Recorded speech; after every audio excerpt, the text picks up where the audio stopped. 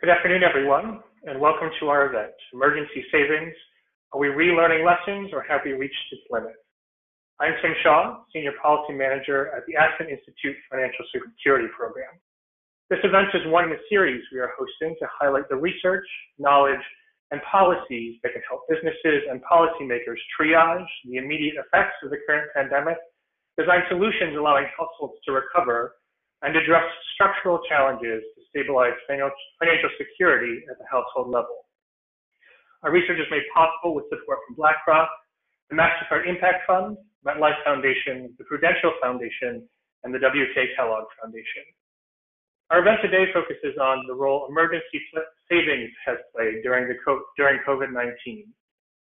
First, I want to admit that amidst the news and events going on across the country, it has been personally difficult to focus on issues like this one.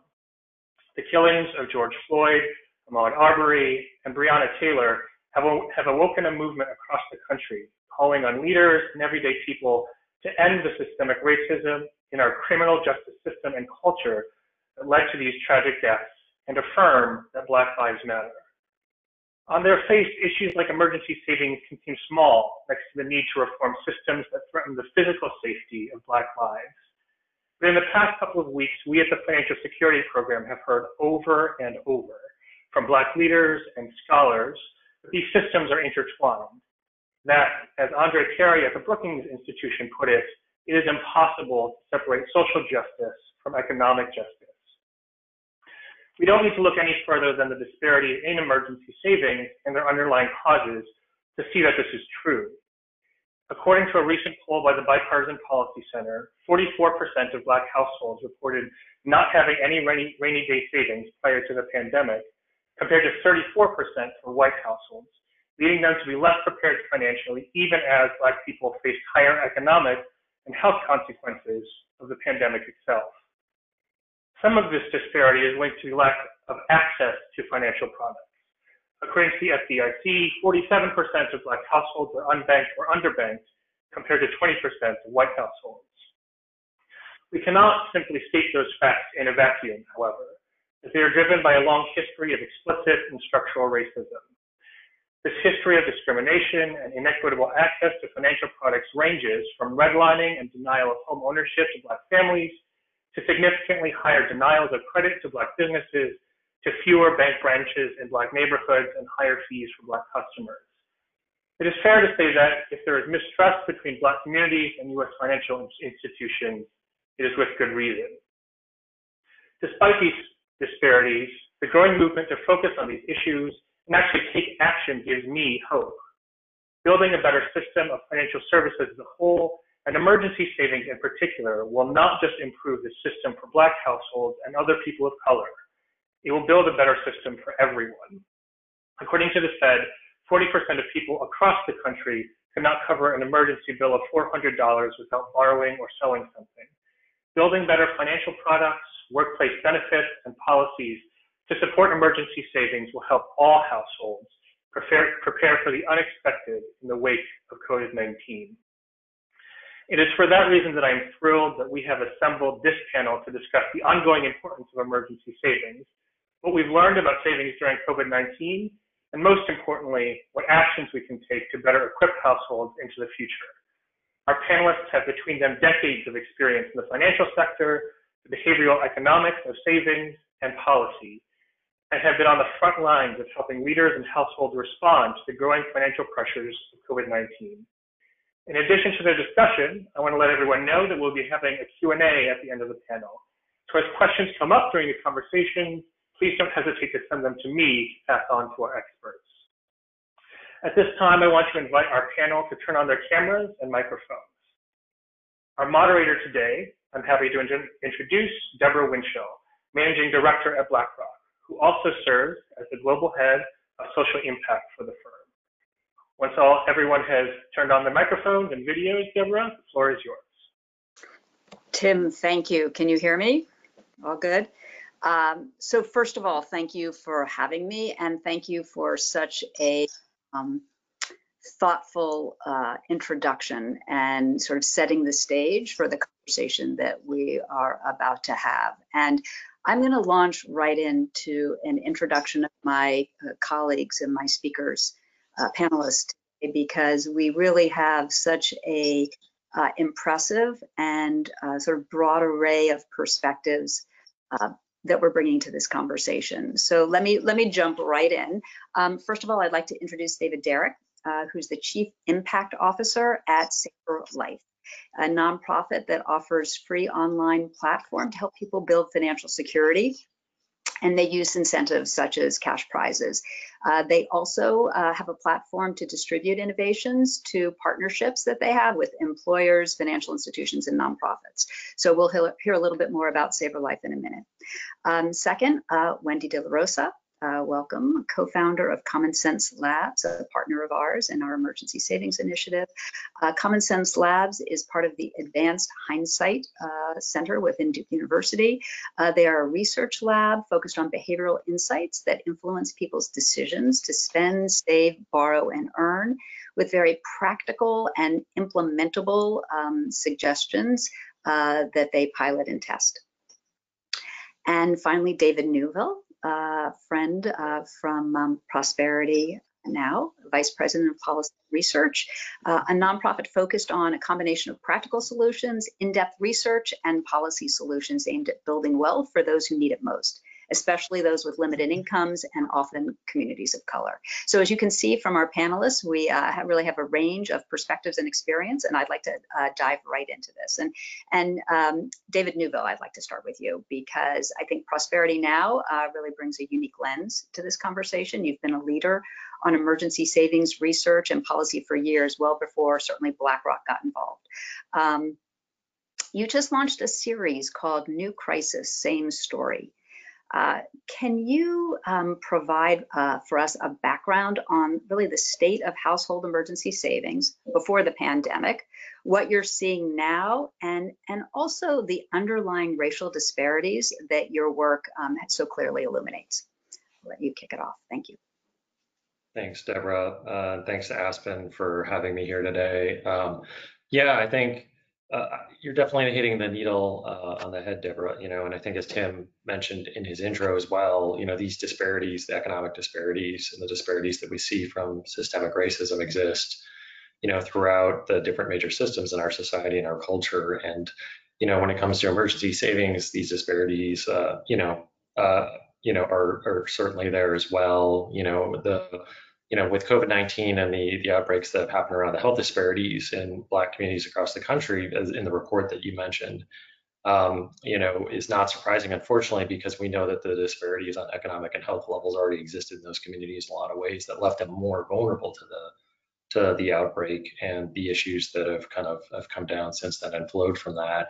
And when it comes to emergency savings, Prosperity Now, of course, as you mentioned, has been focused on wealth security and wealth inequality for a long time. And we all know that white households have 10 times, median, 10 times the wealth that Black households have.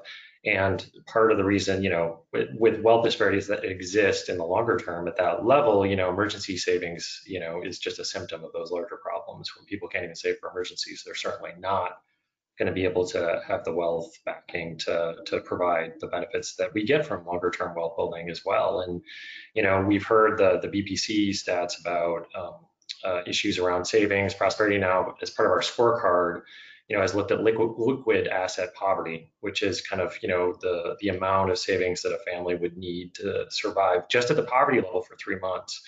And, we found that, overall 37% of households, 45 million nationwide, live in liquid asset poverty, or not able to meet that threshold.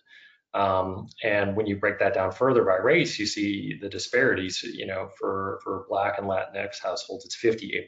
For white households, it's 28%. So you see some huge disparities there. And I think, when it comes to the economic side, we can dive more into this, in our discussion in the Q&A. We see these disparities flow from a lot of different areas, and that include, consumer protection issues, access to basic accounts, access to accounts to the workplace, and tax benefits, as well as the way our tax code is designed and the incentives that we have to build emergency savings and long-term savings in general. When you start to look more closely at these systems, you see that they're are not only huge disparities along economic means. Obviously, there's huge disparities in terms of the racial aspects as well.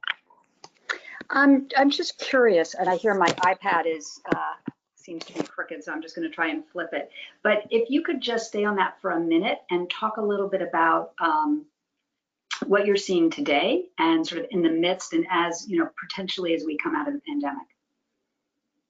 Absolutely. Yeah. What we're seeing today is, unfortunately, what we would have expected. I mean, on the local level, in reference, to the work report that you mentioned, in the communities where we do in-depth work, the communities of color where we do in-depth work across the country, many of those are the ones, as I mentioned, who have been hit especially hard by the COVID-19 crisis.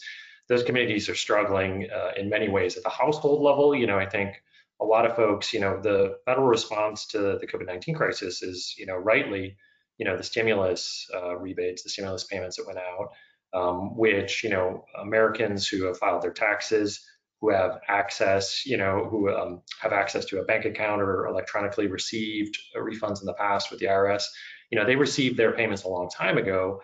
In these communities where folks are less likely to have account access, they either haven't filed or have more difficulty filing their taxes. So many of these folks are still waiting to receive their payments and haven't received the $1,200 per individual, the $500 per child in the household payments, and have struggled as a result of that even more so. And it definitely, the disparities fall along racial lines pretty severely, and we hear that from these communities. On the organizational level, when it comes to the Paycheck Protection Program, the PPP, many of the nonprofits and small businesses of color in these communities that we work closely with, they report many of the same difficulties other smaller businesses report in accessing those funds from the government in order to support them. But then on top of it, many of them, obviously the rate of disparities, again, when you look at race, Black business owners, Black-led nonprofits, Latinx as well, have struggled much more so in accessing these funds. Sometimes for reasons that aren't explicit, it's because of the lack of access to traditional financial institutions or preferred access, being smaller businesses or being associated with smaller groups as well. Prosperity Now, among many others, has kind of pushed on both these fronts. Number one, to make sure that like CDFIs and other sources of PPP funds have been set aside specifically for Black-owned businesses to make sure that they have those funds so they can help their employees and support their employees and don't have to lay them off, can make sure they're financially stabilized. And then obviously on the consumer side, we pushed a lot with the Treasury Department, which we applaud for adapting their prepaid debit card program, the US debit card program, to help expedite some of these payments, get out electronically versus waiting for paper checks, which they can only, Treasury Department can only print 5 million a week, which right. Many people waiting till potentially up to August to receive these checks if they're lucky, and then they have to cash them and deal with that. So, and overall, we're seeing data, many people have seen this, folks are saving at much higher rates now. The new data that we've seen, that the savings rate has jumped greatly since the crisis has begun. I haven't seen racial data explicitly on that, but I'm pretty sure it's a safe bet. And, we hear anecdotally on the ground that, a lot of the folks in these communities of color that we serve are not able to do that, either because they've lost their jobs, they've had their hours reduced, and even if they haven't, they already started at a deficit and don't have the emergency savings, that we're here to talk about today in the first place, because the systems weren't there to support them. Well, that's a perfect transition. Thanks for raising that, because, for those of us who are spending time in the emergency savings space, we always talk about the need for emergency savings if your car breaks down, you have a sudden unexpected event. And here we are facing a system-wide, a systemic emergency. And whether it's the individual, the institution, everybody who is there to provide a safety net or to be sort of offering different avenues for support are all facing this crisis at once. And so I think that's one of the most unique elements of what we're talking about. But if we shift to the individual, I know, David, Derek, you guys really have a front seat at SaverLife to what's been going on. And as our other David mentioned, we actually are seeing an increase in the savings rate. And so we know that there are a lot of different factors at interplaying there to create that. So we'd love to hear what you're seeing at SaverLife. And then Wendy, I know you, I'm sure, have some thoughts about sort of behaviorally what might be underlying this trend. So David, why don't I start with you, and then Wendy, let's move over to you. Sure. Thanks, Deborah, and thanks, Aspen. Yeah, at SaverLife, just kind of giving a quick overview on what we do. We offer a secure, easy-to-use platform that it provides typically monetary incentives, financial resources, and a peer community for people to help them change their savings habits and to get on a path to long-term financial security. We've got right now about 350,000 people on our platform, and I think from an individual level, the big piece is looking at how transactions and how people are spending and saving during this crisis. What I'd like to do is actually just kind of take us through a quick timeline. We've been doing research and looking through sort of comparing March, April, and May of 2020 to 2019. March kind of year-to-year comparison was actually pretty typical. Not much movement, but in April we saw really the big change because I think, we saw people starting to shelter in place, and we also saw stimulus checks and other pieces coming into play. So what we did see was that, just to give it a quick demographic background, we've got about 70% of people on our platform are women. Close to about 60% of the platform are people of color. Income ranges between $25,000 and $35,000 on average. So just to give you kind of a picture of who's working with us and who's saving on our platform. We did see significant increases in April in terms of deposits, but we think that was largely due to stimulus payments. And at the same time, we saw a corresponding decrease in spending with two notable exceptions, which was in groceries and healthcare. So two things we saw start happening was obviously people are at home. You saw the effect, kind of the macro effects of schools being closed, people needing to be home, and saw individuals who are both on public assistance needing to spend out of pocket in addition to what would have been available to their public benefits already. In May, we then saw a decrease in deposits. And just to give the April side, I think, David, you mentioned how the savings rate jumped. We saw the savings rate jump in our platform as well. So people were kind of went into a hunkering down kind of mode. But in May, we saw decreases in deposits. And so again, that's sort of the spike with stimulus payments, but then once those were removed and kind of a one-time piece, it's kind of trending downwards. One of the things we're seeing in May, we did a survey of people to figure out how many have been affected by either furloughed, underemployed, or laid off. So in our user base, about 82% of people who responded, we had about 4,200 people respond to this poll. 82% of people had either been furloughed or hours reduced. And so we are clearly going to see, and we're seeing it already in early June, that the trend is going to be a lower month of deposit ability to, one, have income, and then you kind of have the trickle down. Obviously, less income means less deposits for savings activity. We're also seeing continued spending, though, of the same levels around grocery and healthcare expenditures during these past 2 months. So while incomes might be decreasing, while savings are kind of starting to hover, we'll see if they'll go up or go down or stay the same. We think they will probably trend downwards because of kind of the artificial increase in the stimulus side.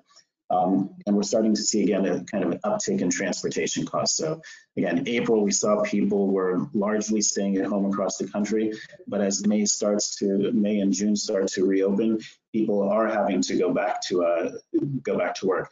And I think you made an interesting point, David, just about the kind of the racial makeup of the country.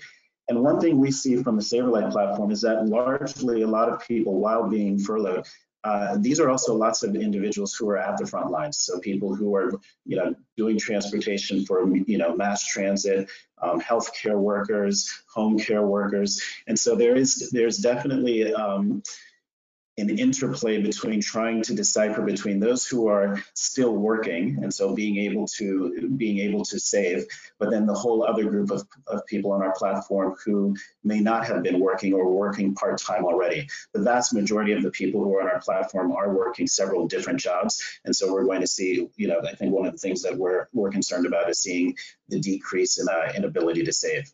So I'll pause there for a moment to just kind of to say that's where we're seeing in our data thus far. David, I just, Wendy, please go right ahead.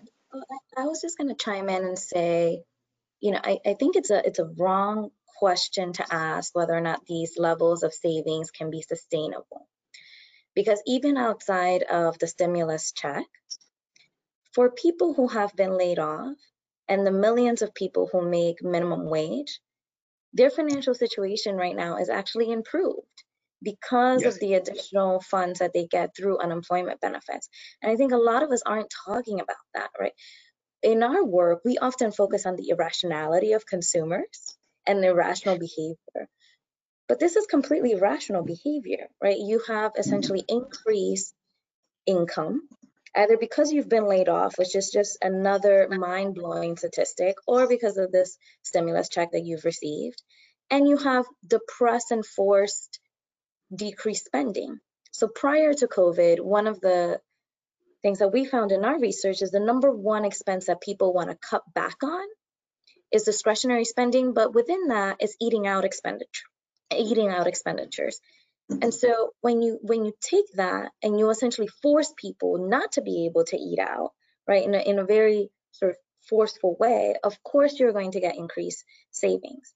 Now, for me, I think that for everybody on this call, the number one thing that we should be asking is, what are financial institutions doing to ensure that we get more people into the banking system? Because if you're not in the banking system, it's unclear where that extra funds are going, right? Maybe they just stay in your debit card or whatever it is, or you're still getting checks, but that still means that you're outside of the banking system in a very critical way. So David pointed out the fact that if you don't have a bank account, you couldn't receive your $1,200 in a timely manner. But that's just one small piece of it. We've been working with Code for America as an example to actually implement the Pandemic Act that Congress passed, which allows parents to get extra money to buy food for their family if their children are eligible for free or reduced school lunches. And the problem with that program is that because everybody in the United States does not have a bank account tied to their name, we are then beholden to these antiquated notions of printing debit cards, which in the state of California, the partner that we had could only print 10,000 of these cards a day. And so now families have been waiting for months in order to get this additional benefit. I think as employers, and I see a lot of employers on the attendees list, like there is a responsibility to eliminate this type of behavior and say, you know what, if you're an employee of ours, you need to have a bank account because that's the way in which I'm gonna give you income. I acknowledge that this is a tough spot, right? Because if you look at the Edelman Trust Barometer, the industry with the lowest rate of trust out of all other industries is financial services. And for people of color, it's completely rational to not trust financial institutions. I almost think it's irrational that people of color are still banking with major financial institutions, because if you look, at least even in the last 5 years, every single major bank has essentially had a discrimination lawsuit against them. But still, we need to push on this front, because if you're not part of the financial system, you cannot get the funds in a timely manner to be able to live, to be able to survive. We're talking about savings as a way to, help fix a broken car. A lot of the work that we've been doing over the past couple months is literally talk about money to help people buy food, right? Well, I think in a lot of ways we're talking about survival. So, I know we have other topics to cover, but this issue of making sure that everybody has a bank account tied to their name, I think is fundamentally critical. So, David, go, please. Yeah, I was going to add to that. I think the other side of the work we've been doing, and I think it does speak to the banking issue, is we quickly developed a cash disbursement program. And so I think, Wendy, you hit it right on the head in the sense that those people who had an existing account were able to receive payments literally within, you were approved and you could receive payment within an hour. So talking about sort of how fast can money go out. At the same time, we also needed to look to figure out, what if I don't have a bank account? And to your point, it was the same scenario. I would need to have a prepaid debit card It has to get mailed to you. You have to actually turn on the card and do those pieces. The good thing we saw is that in the cash disbursements we did, we actually didn't have anyone request a prepaid card, but it is surprising to see the alternative methods being used. So people did receive money using PayPal and Venmo because we just simply worked with a company that allowed any type of disbursement platform that you wanted to get to, you can take it. But I think it does highlight your point that if you're not electronically connected, because I don't know that, I think we at SaverLife have started off thinking banked products were the most important thing. And I think we've evolved our thinking to being that any electronic account that we can send money to is actually the solution. Because to your point, some people just, I mean, when you bring in things like second chance accounts or check systems, you simply won't be, there are just a number of folks who cannot get an account today. And David, just to add a piece of data point, we work with a lot of neobanks over the years, and the drop-off rate between me signing up for a neobank, going through the process, and then activating that debit card that ultimately gets shipped to me is more than 50% on average, right? That is a huge barrier if we just think of, if we don't think about behavior in this minute way.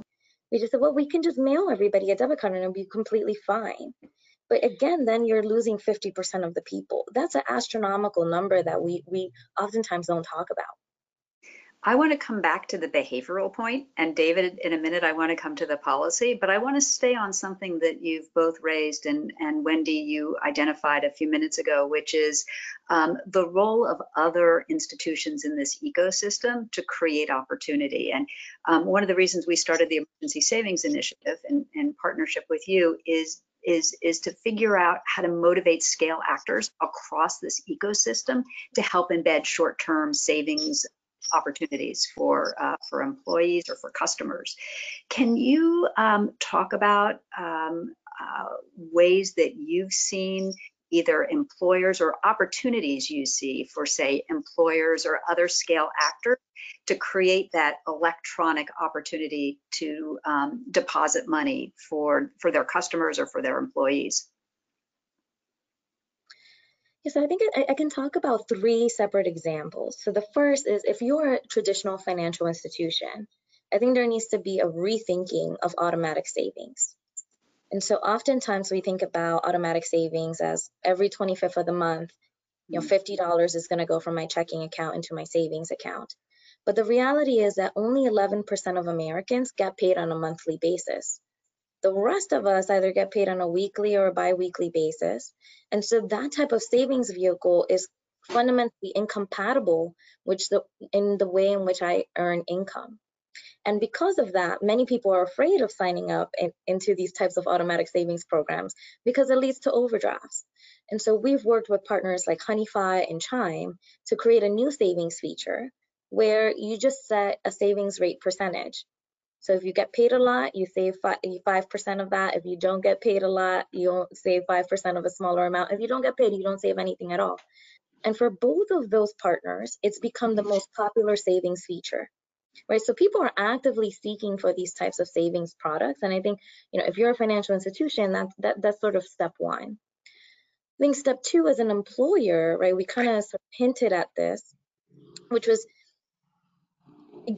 if you are still printing paper checks, we need to have a fundamental conversation about how either you're enabling or disenabling financial security and financial well-being, right? So that's one. The second, and then I think the last one, is how we think about the onboarding process. So most people, they set and forget their retirement savings allocation one time, and we do that when we start a new job. And, I think there are pros and cons to that, right? So we have to decide, like, what are the meaningful defaults? But at that time period, people's attention is not necessarily on setting up their retirement account in the most effective way. They're trying to get their email set up. They're trying to get their internet access connected. They're trying to figure out how to be successful in a new job. And so what I always encourage employers is to think about creating a financial wellness day, where your employees get a day off in order to set their bank accounts in order, to review their retirement allocations, to finally get life insurance and if they don't have it already, and then report back, just like we would with any other day, right? And I think we have to bring up finances and financial health in the same way that we have, sick days, and talk about, healthcare in the same way. It's so Oh, go yeah. ahead. I was just going to say, it's so interesting because we are seeing that shift among employers to really expand the definition of employee health, that it used to just be your physical health. And I think now everyone is starting to appreciate that physical health is also really connected to financial health, and that stress that so many people feel from this increasing burden of expenses and mismatches in income has a direct connection to productivity and overall sort of the health of its entire work population. One of the things that you stress, I think, in those examples is this idea of automatic, set and forget, having this ability to say, this is what I'd like to do, and it's reasonable given my income or my pay. And I know you've done a lot of work around, regardless of income level, people want to save. David, I'm curious in SavorLife, what experience you've had and the results you've seen by creating both sort of an easy way to savings objectives, and also I know you focus on incentives. Yeah, for us it's actually very interesting. We fundamentally believe that people need to, should be able to make the right choices, but we also recognize the fact that lots of times people just or think about the future and how good things will be versus where they are currently. So we've been doing a few different types of experiments, some in which we allow people to opt into our different savings challenges, and others where we simply default them into them. And I would say, in large, we're moving more and more towards defaulting people into these types of savings challenges, mostly because it's sort of the way in which our incentives generally work is that you are rewarded for taking action, and the action being savings. And so when you choose, should I be in this kind of a incentive or in this other type of a challenge, sometimes you're just making a choice to decide to do something, yes or no, but there's other things also happening in your life. So for us, I think as we move into automating and trying to default people into different pieces, we're seeing increased savings activities. And I think one big thing we always forget is even when you are automating savings to kind of to a paycheck or to some sort of a income component, in general, on our platform, we're seeing people are really getting paid in general about 2 times a month. And so when we think through that, we're trying to really figure out how do you get somebody to think beyond just the 2 different times? Because if it's just payday, that's one component, but really savings can come in a multitude of different ways. It's in terms of thinking about how you're budgeting, thinking about where you're spending your money. I think to Wendy's point, can I reduce my discretionary spend? And so we're trying to just think about ways in which we can automate those other types of processes as well. Yeah, it's interesting with the two, you both are practitioners in really seeing what works, and the idea of default, opt out, we know from 401k behavior are so fundamental as a driver to savings. David Neuville, I know that a lot of the impediments or some of the barriers to this are regulatory or legislative, and very curious to hear your point of view about where you think some near-term opportunities may exist to start to move this opportunity along, and also from a longer-term perspective where you see some movement or some new initiatives from that point of view that might help. Absolutely. Yeah, there's definitely been a bipartisan movement to kind of improve the way we do emergency savings and kind of leverage the power of automatic enrollment and payroll deduction. I do have to emphasize, though, and agree with Wendy and David, though. I think account access is huge. is a key part of it. I think, obviously higher wages is a huge component as well, as long as other incentives, especially, when we think about the billions, hundreds of billions of dollars we spend in tax incentives for kind of wealth building purposes every year can also be redeployed in that manner. But there's also a role, it's not just waiting around for government to kind of take action at the federal or state level either. I think there's a lot that employers and others can do on these means. I think one area, it's basically fallen kind of into two different areas right now. When you're thinking about the workplace, kind of leveraging payroll deduction, which is very powerful, is thinking about, how do you use the retirement system to save? It's the main mechanism for saving for most Americans, is to be able to use payroll deduction through retirement accounts to save. And there's a couple different models out there. Folks kind of colloquially hear them as like the sidecar model is, how do you do emergency savings within a retirement account in type of a separate account? And there's been a lot of interesting work being done at that area by various financial institutions and other groups that kind of work in this space to kind of explore that model and ease, since they weren't originally intended to be used for emergency savings, trying to ease some of these regulatory burdens, as you mentioned, and trying to figure out ways to, help folks who, both those who may be already saving for retirement but don't have access or aren't, are withdrawing from their accounts, as we're seeing right now with COVID-19. Congress passed a provision to temporarily waive the fees for withdrawing, up to $100,000 from your 401k, for folks who need to pull that money out for emergencies, and for folks who actually are fortunate to have that much money or anywhere near that in their accounts in the first place. But being able to create an emergency savings pocket that they can save as seamlessly for retirement could be very positive. There's also a hypothesis that a lot of folks who may have access to it may say, I'm not going to save for retirement. I can't even save for emergencies. We heard the data before. This might be an incentive to get them involved to say, okay, I'll start with the emergency component, and then I can also save for the long term. And there's several pieces of legislation that would do that, encourage that. There's also legislation that focuses on the tax time side as well, which we haven't touched on, which is like thinking about folks who are getting these lump sum refunds at tax time. The research on that has been mixed about the success and kind of encouraging folks at least to formally save in that manner. But there's legislation right now that's been bipartisan to kind of encourage that and provide a match, especially to lower income participants, to encourage them to do that as well, to access matching funds in addition. But again, you have to have an account in the first place. Roughly, only about half of workers actually have access to a retirement account in the first place in the workplace, many small businesses and others. And these workers who don't have access to that are predominantly workers of color, or more likely to be workers of color who don't have that access. There's still steps that employers can take, and there is actually legislation too that would help employers set out external savings accounts, even if they don't offer a retirement plan and so forth. But I do think, there needs to be a bigger picture movement toward kind of creating some type of universal account structure. There's many ways we can go about doing this. There's many examples. The UK, obviously, Canada are much farther ahead than we are. The details would have to be worked out, but the biggest barrier is political will. And I think, I agree with, what Wendy was saying, account access and just basic electronic access for either your payments, to be able to save. You can create savings pockets, attached savings accounts. We have all the tech and all the know-how there to be able to do this. What we don't have is the political will to do that. And again, I would say it's not just about, I think advocacy is important and leveraging the COVID moment, which is really highlighting this to kind of make sure that workers aren't left in this vulnerable position again, is really important. But I think it involves a much bigger group of folks, employers, folks in the fintech sector, all have to get involved in this advocacy to make sure that we leverage this moment to make sure we don't find ourselves in this position again for those vulnerable workers.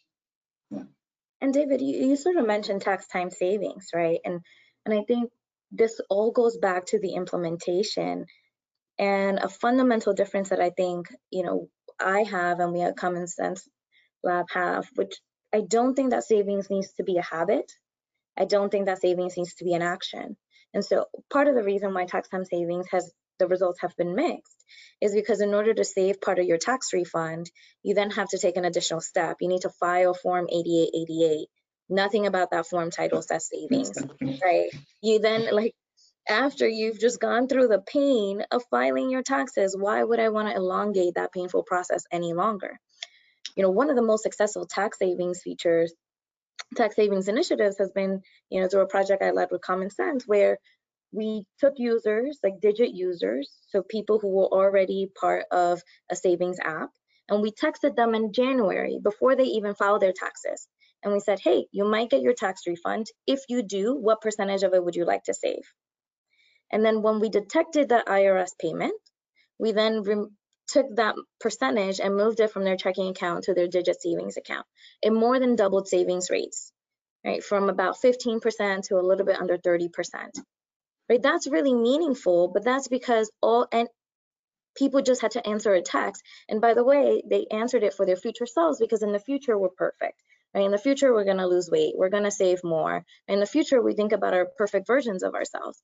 And so I think all of these biases we have to use to our advantage and stop thinking that savings needs to be a habit, that savings needs to be an active action that people need to take, because that model has failed, and it's failed us for years, and it's failing us now. It's interesting when you talk about employers, I think, and Wendy, when you talk about the savings habit versus just making it automatic, this really is a moment in time. Legislative opportunities are exciting and advocacy important, but there's also, I think, an opportunity for employers, for payroll providers, for record keepers to step in and create these savings pockets. And the benefits are have such multiple effects, because one, obviously it gives a simple way for people to put aside money when they can, and secondly, there's evidence that short-term savings leads to greater long-term savings, like getting your toe in the water. So it feels like there is this moment in time where there are opportunities for a number of different players, and fintechs are a perfect complement to this, because nimble tech stack, innovative, to plug in and help create these solutions for employers who may not have the whole infrastructure available. So I know from the Emergency Savings Initiative, we're really optimistic that this is a time where we're seeing a lot of partnerships and different sort of actors in the ecosystem coming together to create these opportunities. Before we go to questions, I'm just curious. COVID has been so devastating and damaging to so many people and so many institutions. That said, there's been this level of innovation and sort of reconfiguring of the way that we do things. And I'm just wondering, is there anything that you've seen that might come out of COVID that you think actually creates a pathway or an opportunity or learnings that we can take and hopefully sort of propel some of the progress around the things that we're talking about? Anyone jump in? Yeah, I think to come back to this issue of electronic accounts again, I do think the stimulus rebates have kind of really shone a light on a system that has been pretty ineffective in the past. And looking in an international context, it's pretty embarrassing that it takes us this long to get payments to many, tens of millions of Americans who have to wait months to get their stimulus rebates. And I think, like I said, I applaud the Treasury Department for taking the step of kind of repurposing the U.S. debit card program to be able to deliver this, but that is just kind of the bare minimum, as Wendy was saying. This, even just like a debit card that you mail to folks, and there's been a lot of issues with that too. It looks like junk mail when it comes in the mail. Some people have accidentally thrown it away. I think leveraging this moment and kind of highlighting that, because let's hope that we don't have another pandemic like this, of course, but there will be other economic crises. We tried to get money out quickly to people after the 2008 recession as well, through the Making Work Pay tax credit. That, historically, as we look back, that had a delayed reaction too. And being able to get payments to the most vulnerable workers quickly in, most traditional recessions can be the difference between, not only their individual household survival, but overall economic health. So I think building a system where we can get people the payments electronically, like, Wendy and David have highlighted, making sure we have real-time payments that move quickly. That's another thing that the Fed's been working on for a while. The private sector has done work on that too. But I think fast payments, secure, low cost, making sure that we, have something more sophisticated than debit cards, things, we have all this fabulous tech that, the presenters here, have talked about, that we all know about, mobile apps and different types of tools to help us manage our money. We can leverage this to build kind of a fully inclusive universal system, I think. And again, I think it's just a matter of the political will to do that. And, to make sure that we can leverage this. And, the next time we find ourselves in a crisis or, with regional crises and climate change, all the other factors involved there are going to be other emergencies where you're going to need to move money quickly and be able to include everyone for multiple reasons. So it would be a huge boon to be able to kind of take the learnings that we have here and be able to prevent, and to build that kind of next level system so we don't end up in that place in the long run, and just improve the financial lives of the folks that we serve and our economy overall in the long term. I'll sort of piggyback on that, but provide sort of a second layer, right? So even if we mail people debit cards, that's assuming that we have the right address, and that's assuming that people don't move. But I think another layer to this is really thinking about how do we create a centralized system. So I'll go back to, again, the CARE Act that Congress recently passed, right? It left it up to the states to administer this extra amount of money parents buy food for their children. And some states, like Utah, for example, essentially rejected the funds and said it would be the burden and the cost of administrating this program and getting money to poor families, low-income families, would be too much. So just think about that. If you are a family in Utah, you are out almost $400 because your state has decided that the administrative burden is too high. If we think about a state like California, for example, that many of us would say, is one of the most progressive states, it still took California months to be able to administer these funds. And so I think there has to be a rethinking, not just on universal bank accounts or electronic accounts, however we want to call it, but there also needs to be a fundamental rethinking of the underlying pipelines between the federal government, the states, and then its citizens, right? That link is broken, and your quality of life depends so much on your zip code and the willingness, right, the political will, as Davis was talking about, of your state to help you improve your financial well-being. We promised that we would let the audience to ask some questions. So I hate to stop in this moment because I think these are some issues that haven't been raised as much as I think is needed to be. But I'm going to switch to, I have a question for David Derrick. David up top. The question is, now I have to like get my iPhone back that's going to let me in. Hold on one second. How can practitioners balance leveraging the pandemic to increase the salience of savings while understanding that many clients are struggling to meet basic needs? Yeah. That dichotomy. Yeah, no, I think first and foremost, the biggest piece that we've seen is just simply that, COVID-19 has made savings top of mind universally. So we're seeing, so on the one hand, we have, I think, what I call sort of like the behavioral shock is here. At the same time, I think the way in which we look at it from a balancing standpoint is the fact that liquid savings, short-term savings is critical to your your short-term kind of life existence, and then thinking about your longer-term financial health. And so our approach really is that we think that people are able to save, even if your first savings is $5. So literally one of our first incentive pieces is actually just save $5 a week as a starting point. And so we don't try to actually, I think to Wendy's point before about percentage of savings, we look at it constantly in that we can't arbitrarily pick a number for somebody to save, save $100, save $500. The goal really is for us to think about how do we get people to recognize that small steps build up to larger steps. And so that's really, I think, the fundamental kind of approach that we take is meet people where they are, and that they can determine what is the amount that's relevant for them, and over time that they'll actually get there. We've talked a lot about the employee relationship. Wendy, a question for you. For gig and other non-traditional workers, how can we build tools for automatic savings without that traditional relationship in place? That's a great question, and I think there are two people are trying to address this across two ways. So the first is that we work with companies like Everlance, for example, and so Everlance is a fintech app that allows gig economy drivers to track their mileage. Now, on top of that, they're building really interesting financial services products that allow gig economy workers to pay their taxes on a quarterly basis so that they can avoid fines. Because if you're self-employed, you should be paying taxes on a quarterly basis, but then essentially save, again, a percentage of your income, right? Because you don't have those paycheck deductions that a traditional W-2 worker has.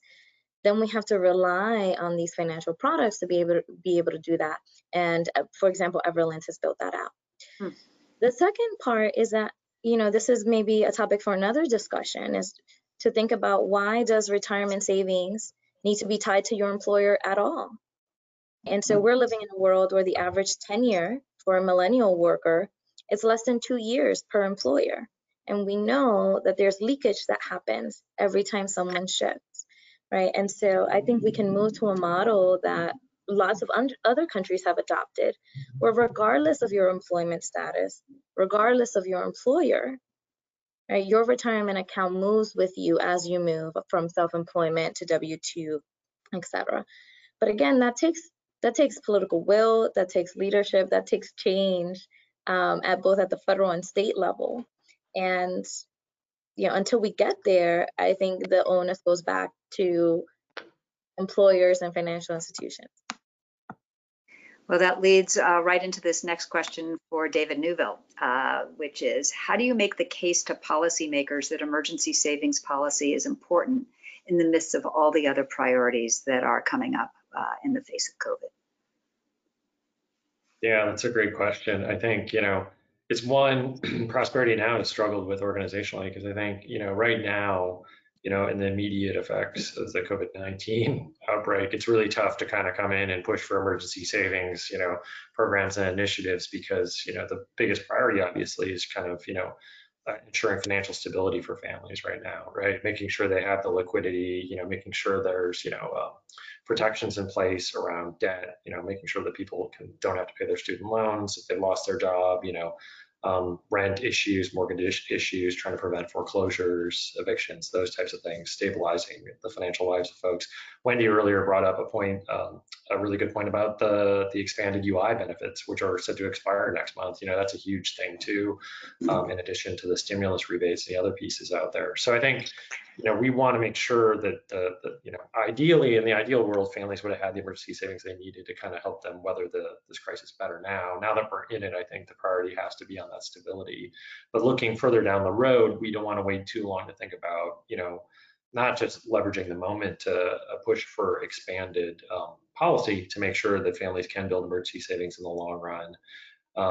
We want to make sure that, we start building that up as whenever the economy recovers, to make sure that people have the mechanisms to be able to do that. And like I said before, I think there's smaller opportunities when it comes, like the regulatory changes you mentioned, whether it's, trying to make it easier for employers to be able to offer these in-plan emergency savings options, and removing some of the regulatory barriers, either working with regulators or, through statutory changes through Congress, encouraging, smaller pieces of match savings and tax time as well. And there's also bigger ones too, and like I said, think about the universal accounts option, which would cover multiple things beyond emergency savings in the short and the long run. And then tax incentives is huge as well. Came up earlier, but you can argue about savings being a habit, or matching on savings. There's also the idea, especially for low-income families, that you shouldn't have benefits around helping people receive savings contingent on the behavior of saving at all, right? There is some legislation, like Senator Coons has a piece of legislation, the Saving for the Future Act, which would just have an automatic minimum deposit that folks can have, in their accounts, whether they can afford to save or decide to save at all. So they have something in there that would build on it based on their salary, and obviously would encourage further contributions on their own as well. But you can think about legislation that would be much bigger than that to do that as well. And I think as we're thinking about this moment, we need to think about emergency savings, but we need to think more broadly too, in terms of, the retirement connection. That's another area that's severe. Like I said, the account access. Wendy brought up the benefit systems. That's a huge thing, and I know has been the focus of another session.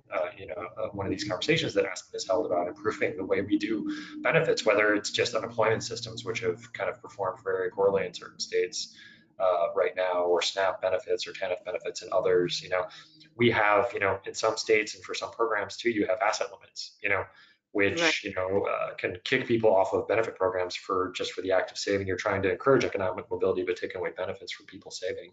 There's federal legislation that has been introduced in the Senate that would eliminate these asset limits, and that would help kind of free up regulatory barriers for help people save too.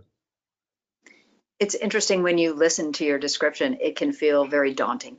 That, one, how can we be talking about savings when people are just focused on having sufficient income right now, or all the legislative issues surrounding or preventing, creating some barriers to creating these opportunities, or just the whole system of universal benefits.